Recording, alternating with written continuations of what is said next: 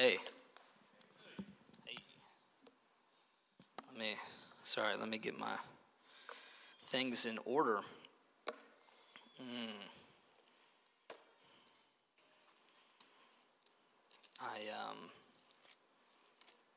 We'll get there in a minute. So my name is Jeremy. There's a certain level of awkwardness around someone you don't know talking to you. So I thought maybe I'd just, for the folks here that don't know me, give a brief life history, maybe like 30 or 40 minutes of what the Lord has done since September the 8th, 1983, the year of our Lord. Just kidding. I've been a pastor in Lexington since I graduated college in 2005. Thanks, Chuck. I'm just gonna, before we really get going, sorry. That's good. I graduated from UK and started working in campus ministry. Did that for a while and ended up meeting my wife there, who's somewhere in the back with one of our 5 children, and ended up going to seminary and pastored in a couple churches around Lexington, St. Luke, UMC, and have done some interesting things in homes. And then a few years back, I ended up on staff in this building, a different church, Southern Acres, and I was here on staff when things kind of got wild. I know a lot of you guys were a part of that too, and so at the beginning of this year, we were praying about, just like what the Lord had for us and what we were, what was coming in 2021, the year of our Lord. And we heard very clearly that we need to start coming to King's Church. And man, I was really conflicted. This building has a lot of really amazing memories for me. I've just seen God do some incredible stuff here, but also have experienced a lot of hurt and betrayal here as well. And so, I was just like, man, come on, like, surely not. And the Lord just made it really clear. And so we started coming here in February. I had connected with Brad a while back, maybe a year or so ago, 2 years ago. And he's just a great guy. Just honor him in his absence. But he just is so humble. And I find when humility is present, the Lord can do really incredible things. And so, I just really love Brad's heart, love Brad's vision. Of course, gotten to hang out with Chuck and Sasha and know a lot of you guys. And so, definitely, we're excited to be here at King's Church. It hasn't been that bad. Yeah, praise the Lord. Oh man, we're gonna look in the book of Isaiah, but don't turn there now. Just hold that thought. I just want to turn there, just to be ready. Isaiah 6. So we're gonna look at Isaiah 6, but we'll get to that in a minute.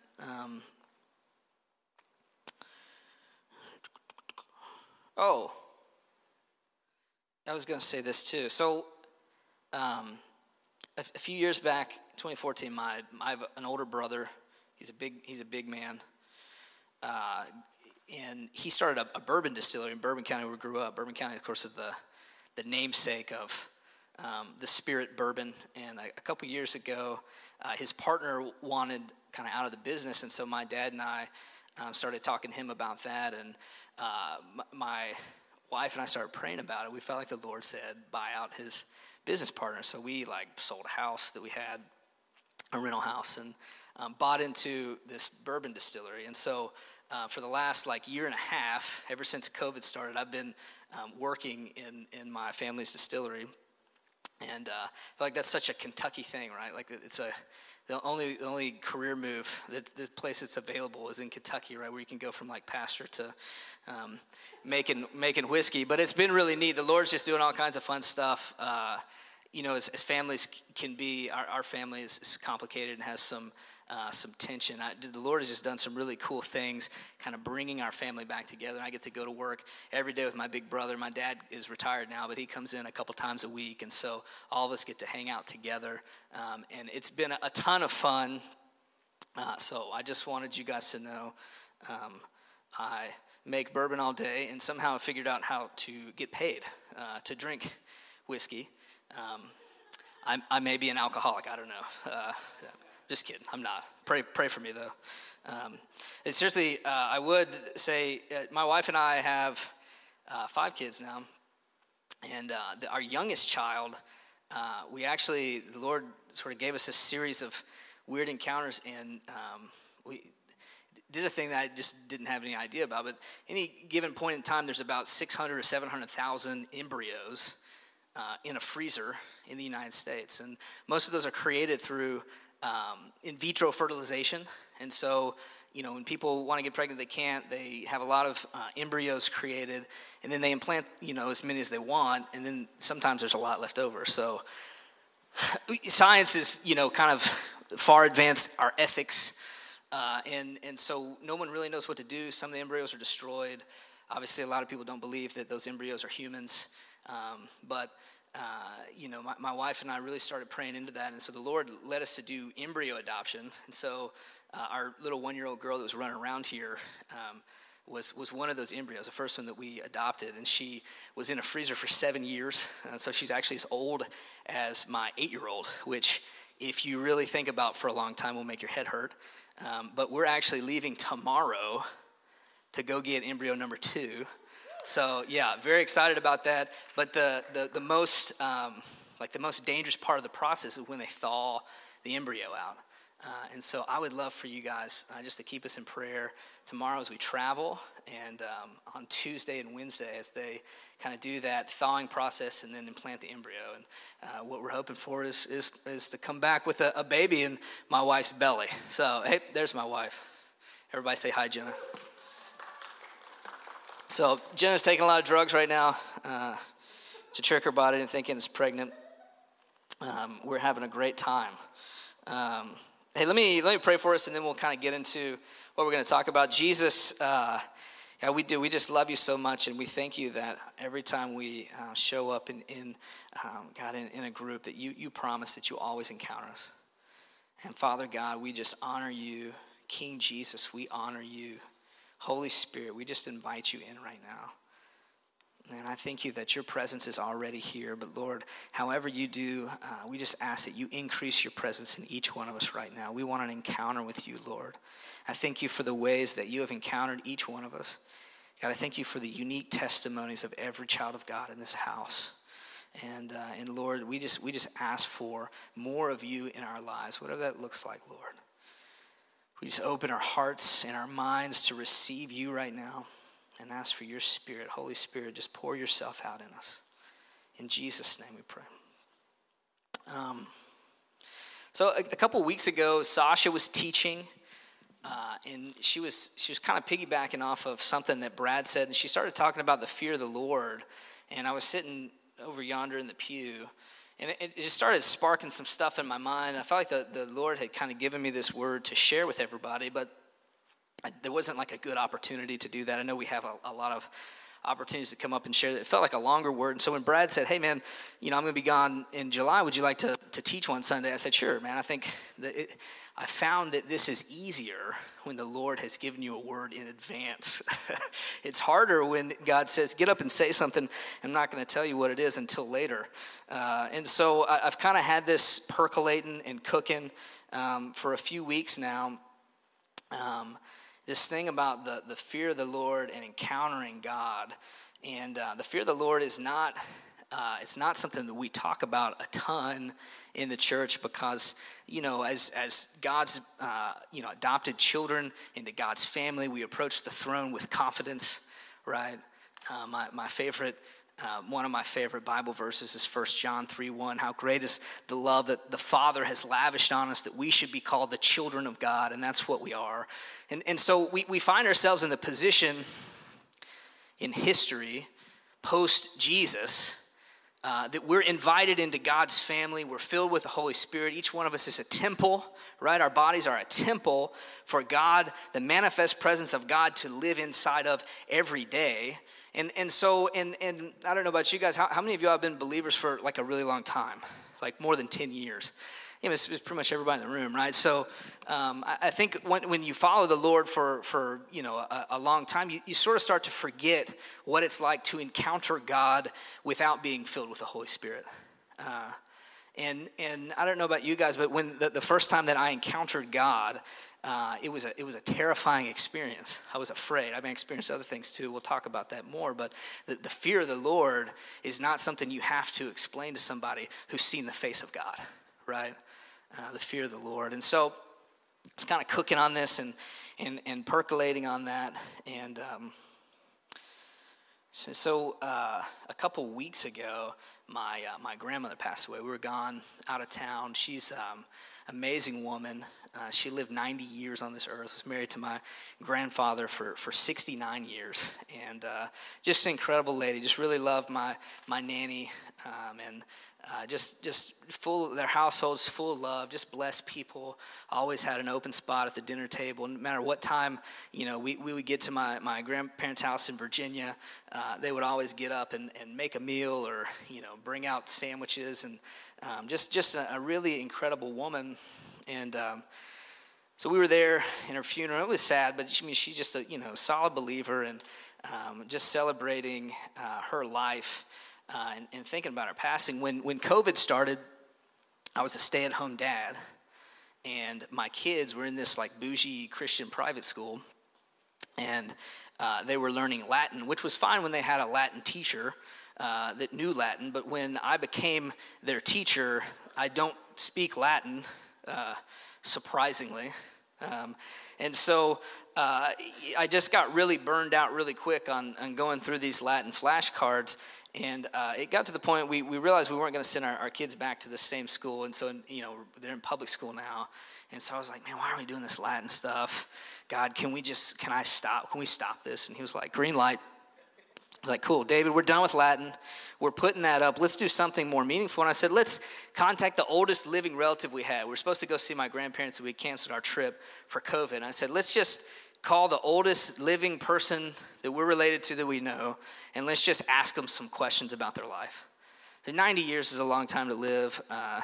You know, I don't know what life was back in like 1910 or 1915, but it seems like it was a lot different than what my kids have grown up in. And so we came up with this questionnaire. We called my nanny, my papa up, and I think it's really cool that my kids have gotten to make a relationship with my grandparents. So they get to hang out with my great-grandparents, and they still live in this, you know, little farm up in Virginia, and it's just a really special place to me. But I'm just so thankful that my kids have gotten to be a part of that as well. And so we called up my nanny, and we started to ask her these questions. And I just really wanted to know about, you know, sort of the spiritual heritage of our family as well. And so I asked my nanny, like, hey, like, you know, I know that you've been a Christian for a long time, and like, what was that like for you?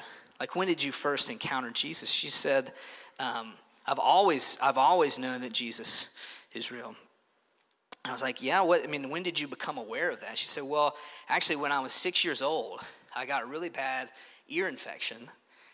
And it spread and got in my brain, and, you know, the doctors at that time didn't know what was wrong, so I went to the hospital, and I was basically laying there, I was going to die at 6 years old. And she said, Jesus came to me in my hospital room. She woke up, and Jesus was standing in the corner of the room, and he said, it's okay. You're going to live. You're healed. And she said that from that point on, the infection went away. I was completely healed. And she said, look, I've never had a doubt that Jesus was real because of that encounter with God. And man, it just hit me that, you know, when you encounter God, you don't need some like clever argument. You don't need to be convinced. Like, when you encounter the supernatural, that's all you need to say, like, look, God is real. I'm gonna devote my life to following Him. And that's what she did at the funeral. Their pastor, this little Methodist church there in Big Stone Gap is the name of the town. And he just gave this beautiful homily. And my grandmother, up until a few years back, she had a stroke and wasn't able to anymore, but she would make the bread every week for communion. And he just talked about how, when we encountered Jesus, the new covenant was inaugurated. It began around the table, right? It ended at the cross. But Jesus invites us into the table, and my nanny made the bread to invite people in. So much of who my nanny and my papa are. Anyways, when you have an encounter, it changes everything, right? Your whole life shifts direction when you have an encounter with God. And that was true for me too. When I was young, I grew up in Paris, up the road in Bourbon County, and we were involved in a great little church there, a little Methodist church, and just really good people. It's like that good Methodist class system. We had amazing Sunday school classes, and I just learned a lot of really great stuff about the Bible and about who Jesus was. And if I was on a Bible debate team, I could just throw out answers like it was nobody's business, right? I knew a lot of stuff, but what I found when I got a little older, all that head knowledge wasn't enough to affect my actions or my heart.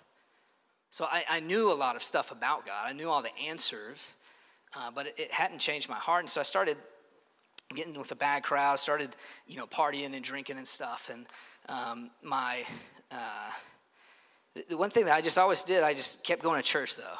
And the folks were just so welcoming and loving. A lot of them knew that I was getting into trouble, would show up hungover or whatever on a Sunday, and they just kept loving me and my friends anyways. And my older brother went off to college and became really involved in his campus ministry there, and he conspired with my youth pastor to take me on this spiritual retreat weekend called a Chrysalis. Some of you guys might be familiar with a Emmaus Chrysalis stuff. It's a weekend. It's kind of an intensive. They just really provide an opportunity for you to encounter the Lord. Just all these different exercises and worship moments. And so I eventually said yes. I was reluctant to do so, but my best friend, who I was getting into a lot of trouble with, Chris, said he wanted to go. And so I was like, well, if Chris is going to go, I'll go too. But honestly, my heart was just really poor. My attitude was just, I'll just go and fake this like I'm faking everything else. It's not a big deal. And so we get there the first night, and they had a worship thing, and there's this. It's dark, and it was really warm. It's summertime, and we were in this pavilion, and somebody's speaking, and I just fell asleep. Just was out cold. It's kind of a thing I do. I just fall asleep in random places.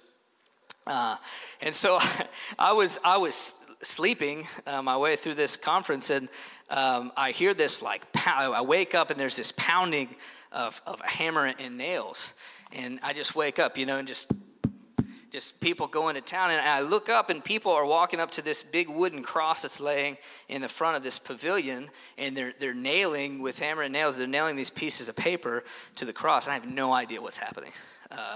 And I look over my friend Chris, and I see he's having a moment. He's got this piece of paper in his hand, and he goes up. And so I just reach over, grab a piece of paper, and I follow him. And I go up to the cross, and I guess what the instructions were, we were supposed to write down, a sin or something and nail it to the cross. And it's just sort of powerful moment where you recognize that, Jesus really died. The nails pierced his body for you, for your sin. And I really did not connect with that at all, because I just put a blank piece of paper up there. It wasn't a theological statement about how I didn't have sin. I just was asleep, And so we got done, and I saw my friend Chris was crying. He had a tear in his eye. And so we were walking, we were leaving. I walked up to him, and I said, Chris, what's going on, man? What's happening? And he just looked at me and went, shh. I was like, okay. We walked back to where we were staying that night, and I went to brush my teeth, and I started trying to talk to him again.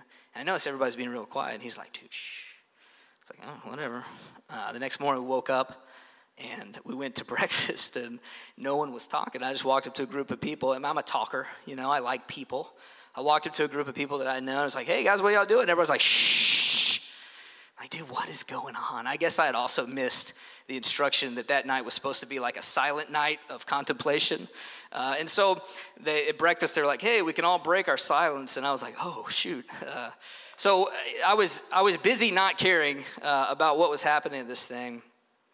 And later that same night, same day, later that night, we're in a pavilion, and we had done some worship, and the Holy Spirit started to move on me.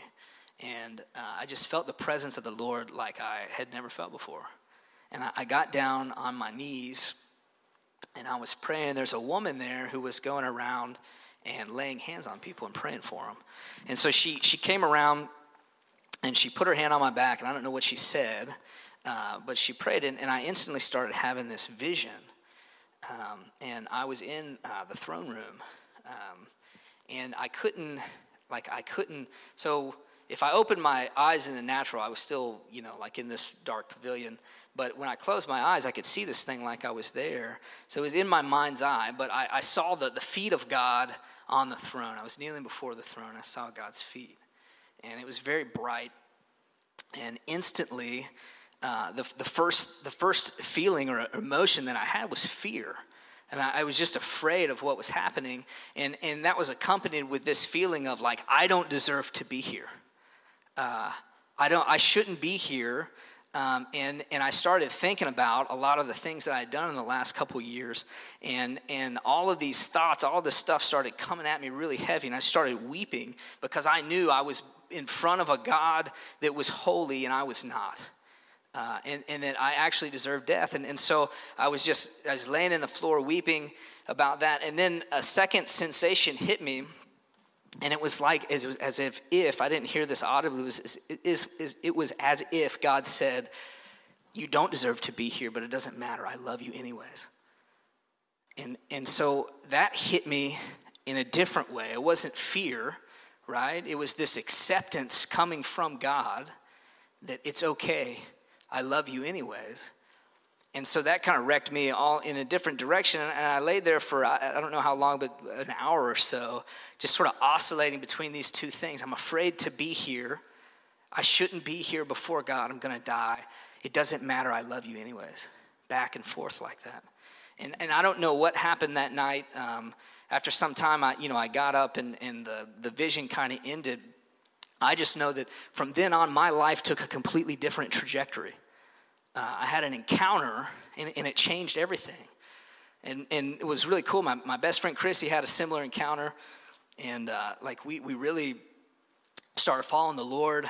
We had just a couple years of high school left. My parents actually became missionaries and went to Africa. And so I lived with Chris, my best friend Chris, for the last couple years of high school. But we just went about making amends with people that we had hurt. We did a lot of stuff that was weird. We went to stores where we had stolen stuff and called the manager, and they'd come on hey man, you just want to let you know we stole all these CDs, and we want to see if we can make restitution. And the manager's like, what? I don't know what to do with these two kids.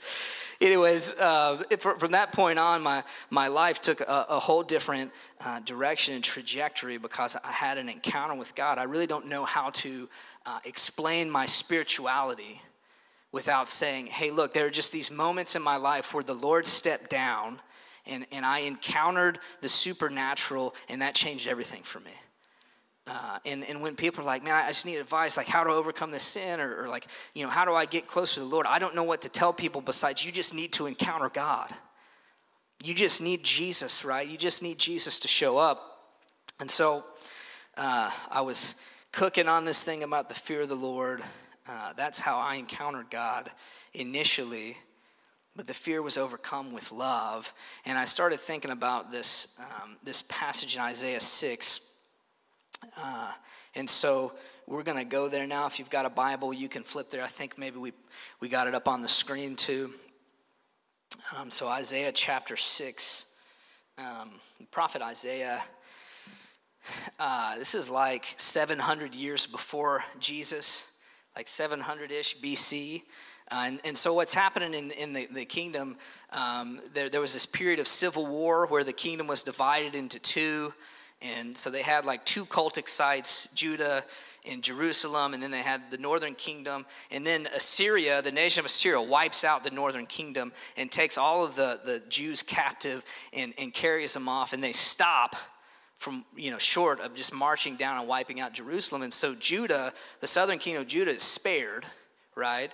But they're living in this precarious spot. They're in this like crossroads where all these great nations around them have to cross through Israel to go and fight these other nations. And so they're constantly in threat of being overrun, being overtaken, and being captured. They have a series of kings, and if you read like Chronicles, like every chapter starts out, and then King Uzziah did what was right in the eyes of the Lord, or he did evil in the eyes of the Lord. Like so the kings would come along, and either they were good or they were bad, and depending on what was happening, either people turned their hearts to the Lord or they turned their hearts away from the Lord, right? Leadership matters.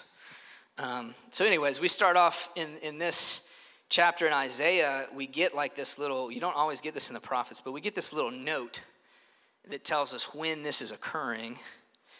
And it says, in the year that King Uzziah died, I saw the Lord seated on a throne. What's interesting about King Uzziah, why did the writer Isaiah feel like he needed to put that note in there? King Uzziah was a good king. He started off good. If you look at 2 Chronicles, let's see what it is. 2 Chronicles 26, it says, King Uzziah did what was right in the eyes of the Lord, and he was, cooking along. He had like some vineyards planted, He was growing the army. The army swelled to like 350,000 people, and he gave them all spears and coats of chainmail, which if you're going to try and go kill somebody else who's trying to kill you, I understand a spear and a coat of chainmail is a good thing to have, right? Like he's protecting the land. He put some towers up in Jerusalem, fortified the walls. Like things are cooking with King Uzziah. And then the writer of Chronicles, it takes a turn and says King Uzziah became swelled with pride. He became filled with pride. He's so successful, his pride got in the way. And he tries to go to the temple and burn incense. Now, who was allowed to be in the temple burning incense? The priest, of which King Uzziah was not. He was not a Levitical priest, and he was not allowed to be in the temple. It's unclear why he got it in his head that this was a good idea to go into the Holy of Holies and try and burn incense on the altar, but he's decided he's going to do it, and he's holding this flaming brazier, and it says 70 priests were brave. These 70 priests were brave, and they go in to confront the king, and I assume they're brave because the king could just have them all killed or whatever. And so they go in there like, Uzziah, you can't do that, bro. Put that down. And he's like, no, I'm the king. I'm going to burn this incense. And instantly, leprosy breaks out on his forehead. And the writer of Chronicles goes on to say, the king had leprosy from that day forward. He never entered the temple again because he was unclean. He was never allowed to go participate in the cultic sacrifices at the temple again. And he lived his life in exile until he died. Pride got in the way. And so we start this chapter, it says, in the year that King Uzziah died. So the king has just died from going into the temple, being in the presence of the Lord, and not being worthy of being there, right? He's just died. And the year that King Uzziah died, and I like how it just gets right into it. I saw Yahweh seated on a throne, high and exalted. The train of his robe filled the temple. So I don't know if he was like actually transported to the throne room in heaven, and maybe he was, or maybe this was a vision. It's not really clear. But whatever the case, Isaiah is seeing, I think he's seeing with his eyes, God, Yahweh, seated on the throne, right? And his robe, the train of his robe is so big that it fills the entire temple. And it says above him were seraphs.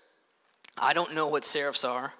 I tried to do some reading last night to try and figure that out. Some people say that they're like winged serpents, which seems weird. Other people think they're just like more like, angels. I don't know. But so the seraphim are there. There's these creatures flying around, right? And they've got 6 wings. The seraphs do. 2 wings, they cover their face. 2 wings, they cover their feet. And then 2 wings, they're just getting it done, flying around. This is how a seraph flies. It's more like. So seraphs are flying around. Isaiah's having this vision. And the seraphs are saying something. They're calling to one another. Holy, holy, holy is Yahweh Almighty. The whole earth is full of his glory. And this. So we kind of taken this bit. This is where translation gets weird. So in the original Hebrew language, the way that they would write these manuscripts, they would write out the letters, and there were no spaces between words, right? So they would start over here, actually, and go that way. There were no spaces between words. They would just fill up as much space on the page as they could, and there was no punctuation. And there was no, start, stop. And so if you were reading this, you would have to know the Hebrew language very well. You would have to know where the words start and stop. They also didn't have vowels, vowel markings in the original Hebrew. And so you kind of get this big jumbled mess of stuff on the page. But one of the ways that writers in antiquity would emphasize something, they didn't have an exclamation point. Like if we wanted to emphasize something, right, we'd text somebody in all caps and be like, hey, call me back, all caps. Or we'd put an exclamation point by it, right? In antiquity, the way that they said, hey, this is something that's really important or something that's being proclaimed, they just write the word 3 times in a row, right? And so we've taken that and, turned it into a song, like, holy, holy, holy, we sort of misinterpreted, I think, what's happening in this vision that Isaiah is having, or in this experience here. He's saying these big seraphs are floating around the room. They're not going, holy, holy. They're actually shouting to one another, holy, holy. And they're covering their faces, because what they're experiencing is the manifest presence, the full presence of the weight of God's glory. And the only thing that they're able to do, the only thing they can say is, God is holy and his presence fills the whole earth, right? That's it. And they're freaking out. I think these guys are just in God's presence, and they're so overcome by what's happening in front of them, by the presence of God the Father, that they're just shouting this out. And it says, at the sound of their voices, the doorposts and threshold shook, and the temple was filled with smoke. This is not like a peaceful scene with angels fluttering around singing. This is like a terrifying vision that Isaiah is having. He thinks he's going to die. He thinks this is it. God's going to kill me right here because I'm not holy, right? And these giant angels are flopping around with 6 wings, and they're just screaming this stuff. Everything's shaking. And Isaiah answers, and he screams out, woe to me. That's not a phrase that we use a lot. We don't go around saying, whoa, woe is me. But in the Hebrew, that's a phrase that was used at a funeral, right? When someone died, they would cry out, woe to me. Woe has fallen to me. Something really bad is happening. Isaiah is saying, I'm going to die. I am ruined. And that's a play on words in the Hebrew. The word ruined there actually means silenced. I am silenced. My voice, I'm a prophet, and my voice has been silenced because I am standing face to face with Yahweh Almighty. He says, I am a man of unclean lips, and I live among a people of unclean lips, and my eyes have seen the King, Yahweh. My eyes have seen the King. And so what Isaiah is expecting is to be crushed, right? He's in the full presence of God, and he expects to be obliterated because he's not holy and God is. He expects to be wiped out. And then something unexpected happens to Isaiah. It says, one of the seraphs flew to me with a live coal in his hand, which he had taken with tongs from the altar. What's the altar? Yeah, the place of sacrifice. The Hebrew word for altar actually means the place of slaughter.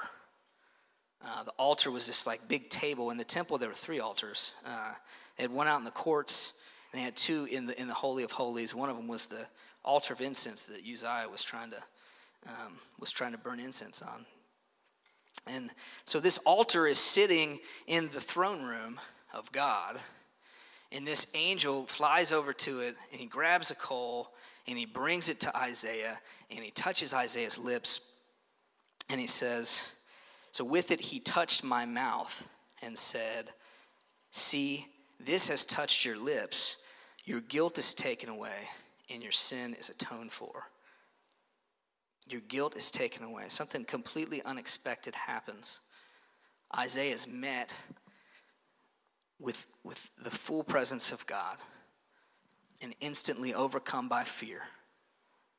And then God says, no, it's okay. You don't deserve to be here, but you can be here anyways. Because why? Because of the altar, the place of atonement. Some neat stuff here I want to unpack, and then we'll kind of talk about what's practical about this stuff. When you have an encounter, it changes everything for you, right? Immediately, once Isaiah's lips are touched, and God says, Isaiah, your sin has been forgiven, you've been atoned for. What does he do? God says, whom shall I send, right? And Isaiah says, here I am, Lord, send me. What a turn. What a turn.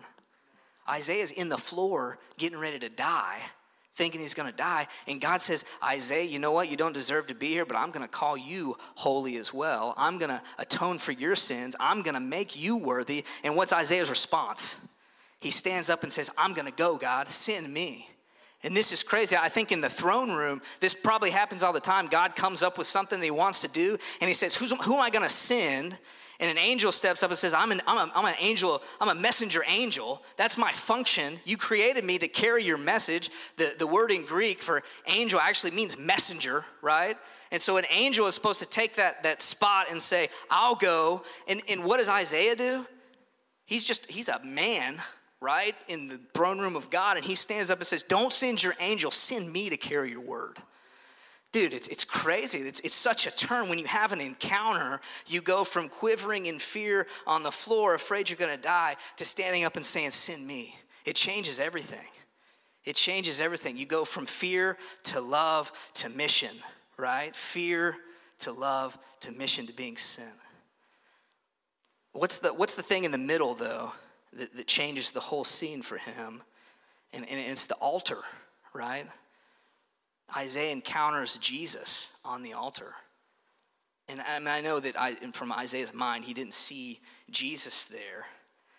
But the altar is the place where the priest takes the blood of the sacrifice and he sprinkles it on the Day of Atonement. The altar is the place where the blood sacrifices are burned, and the aroma of that sacrifices rises to heaven, and God proclaims the sin of Israel has been forgiven every year, right? And what this is really neat. If you want to flip to me in Hebrews 13, you can. Mark the spot. Flip over to Hebrews 13, or just listen to me read it. The writer of Hebrews says, do not be carried away by all kinds of strange teachings. It's good for our hearts to be strengthened by grace, not by ceremonial foods, which are of no value to those who eat them. He's talking about sort of the cultic practices around Judaism in the day. And he says this sentence, he says, we have an altar from which those who minister at the tabernacle have no right to sit and eat. And he's talking about the cultic worship that was still going on in Jerusalem in the temple when this was written, right? The Levitical priests are still carrying out sacrifices in the temple. And he says, look, we've got an altar they have no right to come and sit at. We have an altar that they don't belong to. He says the high priest carries the blood of animals into the most holy place as a sin offering. He's describing what happens on the Day of Atonement. But the bodies are burned outside the camp. So they would take the blood and sprinkle it on the altar, right? And then they would take the bodies of the sacrifice out and burn them to give out to the priests. And he says, and so Jesus also suffered outside the city gate to make the people holy through his own blood. You see what he's doing? He said, let us then go to him outside the camp, bearing the disgrace he bore. For here we do not have an enduring city. We're looking for a city that is to come. For the writer of Hebrews, a lot of people think it was Paul. For the writer of Hebrews, this was a huge statement, right? Because it's a person who lived as a Jew their whole life, who believed that the only place you could worship God was this temple in Jerusalem. And he's saying, look, we don't have to do that anymore because Jesus is the high priest. He's the sacrifice. He's the lamb. He's the blood. And he's the altar. Everything that we need, we have found in Jesus, and his sacrifice was one time, once and for all. And that's all we need. And that's what happens when we come to the throne now, right? We come to the throne expecting death, but we encounter Jesus at the altar, who is the perfect altar, who is the perfect sacrifice, and we receive love in return. And so this is what's happened to Isaiah, right? He's walked up into the throne room somehow. He sees God. He expects to be destroyed, and he encounters Jesus on the altar. And then suddenly, he's forgiven and he's being sent.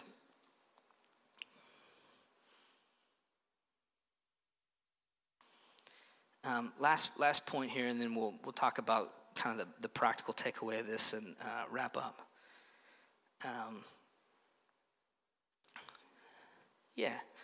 I just want to say this. We all come to the throne, right? We all come into the presence of God, and it's Jesus that qualifies each one of us. You have been qualified. You have been redeemed by the blood of Jesus. And he is sending each one of us out. I think that's what the Lord is saying today, is that you have been bought by the blood of Jesus. And now God is saying, who shall I send? Who shall I send?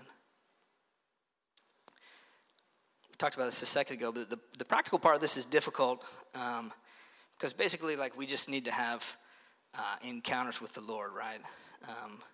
If encounter is what changes us, we need an encounter. But I do think there's some practical things we can do that draws a presence of God to us. We can't force God to do things, right? He does what he wants when he wants. And a lot of times when we receive an encounter, it's at a very inconvenient time or it's in a very unexpected way. What's the practical application to go have an encounter with God? The first thing I would say is humility matters. The posture of your heart really matters. I was talking to the Lord about humility. He said something to me. It was interesting. He said, humility is not a fruit of the Spirit. I thought, what's the fruit of the Spirit? It's love, joy, peace, patience, kindness, goodness, faithfulness, gentleness, and self-control. You know that song? If you want to be an apple, you might as well hear it. And it's like, yeah, you're right. God, the humility is not a fruit of your Spirit. What are you trying to say? And he said, humility is a precursor to fruit. And so I started kind of ruminating on that, and I said, yeah, that's right. Humility is an act of the will, right? Humility is our part. We lay down our lives in humility, and then God lifts us up. Humble yourself in the sight of the Lord, and he will lift you up. That's not like he might lift you up. That's a spiritual principle, right? Humble yourself in the sight of the Lord, and he will lift you up. And so there's this spiritual reality that if you can walk in humility and lay your life down, then God will come and lift you up, and you'll have an encounter. And the Lord said humility is the soil in which the tree that bears the fruit of the Spirit grows. Humility is the soil. If you got good soil, the tree will grow and it'll bear much fruit. It's like, that's good stuff, God. Thank you. Posture yourself in humility, and God will encounter you. Look at the two people in this story. You got King Uzziah, right, who postures himself how? With pride. He storms into the Holy of Holies and says, I'm going to light this incense because I'm awesome. And what happens to him? Leprosy and death, right? You've got Isaiah, who is ushered into the throne room, and he lays down and says, I'm going to die. I don't deserve to be here. And what happens? He's made holy. His sin is atoned for, and he's sent out. Humility, the posture of your heart matters. It's the first thing. Second thing, we have an expectation of the supernatural. I think a lot of you guys get this and understand this stuff, right? But we just walk around and our expectation of what God can or could do really frames whether or not we see what God is doing, right? And so if we expect God every day to break into our world and do something supernatural, then God tends to do it. If we don't have that expectation, then I think God moves and we just sort of miss it left and right. Thirdly, Seek God. Seek God. Ask for an encounter. Matthew 7:7 says, ask and it will be given to you. Seek and you will find. Knock and the door will be open to you. That's Jesus talking. For everyone, Jesus said that. For everyone who asks receives, he who seeks finds, and he who knocks, the door will be open. That's another spiritual principle that Jesus has laid out. If you seek God, God will find you. If you seek God, you will find God. If you knock, God's going to open the door. Ask and seek. And then the last thing I would say about this, if you have an encounter, it changes everything. An encounter with God changes everything. And so practically, how can we seek out an encounter with God? I would say there's like this thing about stewardship, right? Every single person here has some history with the Lord. Every single person here has encountered God in some way, big or small. Every single day we wake up, we have the opportunity to encounter God, right? And there's something about taking those encounters and cherishing them. I love that the way, the Hebrew, like, sort of cultic system, they had all these feasts and rituals that basically said, these are the times that we've encountered God and how it changed us, and this whole concept of raising up an Ebenezer stone. Like anytime God did something cool, they would build a little marking, and then that way every time they passed through that place, they would be like, oh yeah, that's the place where God did this miracle and we all lived. My forefathers had this thing that happened, and now I'm here following Yahweh because of it. And so there's this thing about stewardship with the encounters that God has given us. Steward them, right? Cherish them. Write them down. Put them on a calendar, and every year when that thing comes around, celebrate it like it's your birthday.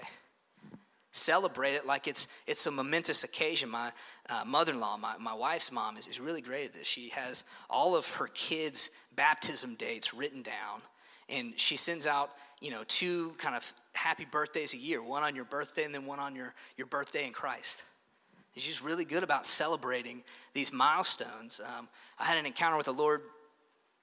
Maybe I'll share some other time, but when I came back from this conference, I had this key that the Lord had given me, and it's complicated, and I'll explain it sometime. But I had this key, and I got this little cross with Jesus on it. I put it on a chain. I don't have it on today, but I just every day I put that thing on as a reminder of what the Lord said. It's a reminder of this cool encounter that I had with God, and it reminds me of who God says I am, right?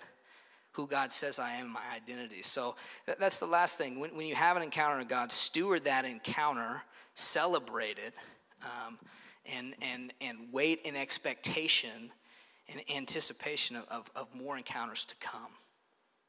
Here's the cool thing. This is the last thing. We'll stand up and pray and go forth.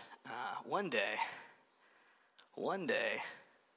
we're all going to be standing in that throne room that Isaiah was standing in. We're all going to be standing before God. We're not going to be on the floor in fear because he's going to welcome us in as his chosen sons and daughters. And we're going to celebrate. We're going to celebrate the goodness of God our Father who loves us and accepts us. So I'm excited about that day. I'm excited to meet these seraphs and figure out what they're all about. I'm like a naturally investigative person, and so I just want to know what these seraphs are doing. So I can't wait until that day. Will you guys stand up and we'll pray? Yeah. Practically, can the worship team come up?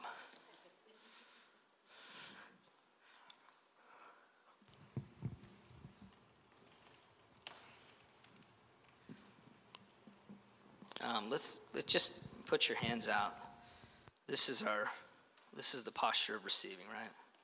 Let's open our hands up and just receive what the Lord has for us. So Holy Spirit, we thank you that we have the opportunity to encounter you any moment in any day. And big or small, Lord, we just celebrate you and what you're doing in our life. And so Spirit, we ask you to fall on us right now in Jesus' name. And we thank you for your presence. We thank you that every time we gather, you always show up. You're such a good Father, God. I thank you for the encounters that I have had. I thank you for the way that you have rescued me. I thank you for the ways that you rescued every person in this room. And you've changed our outlook from fear to love. You've given us your Spirit, Lord.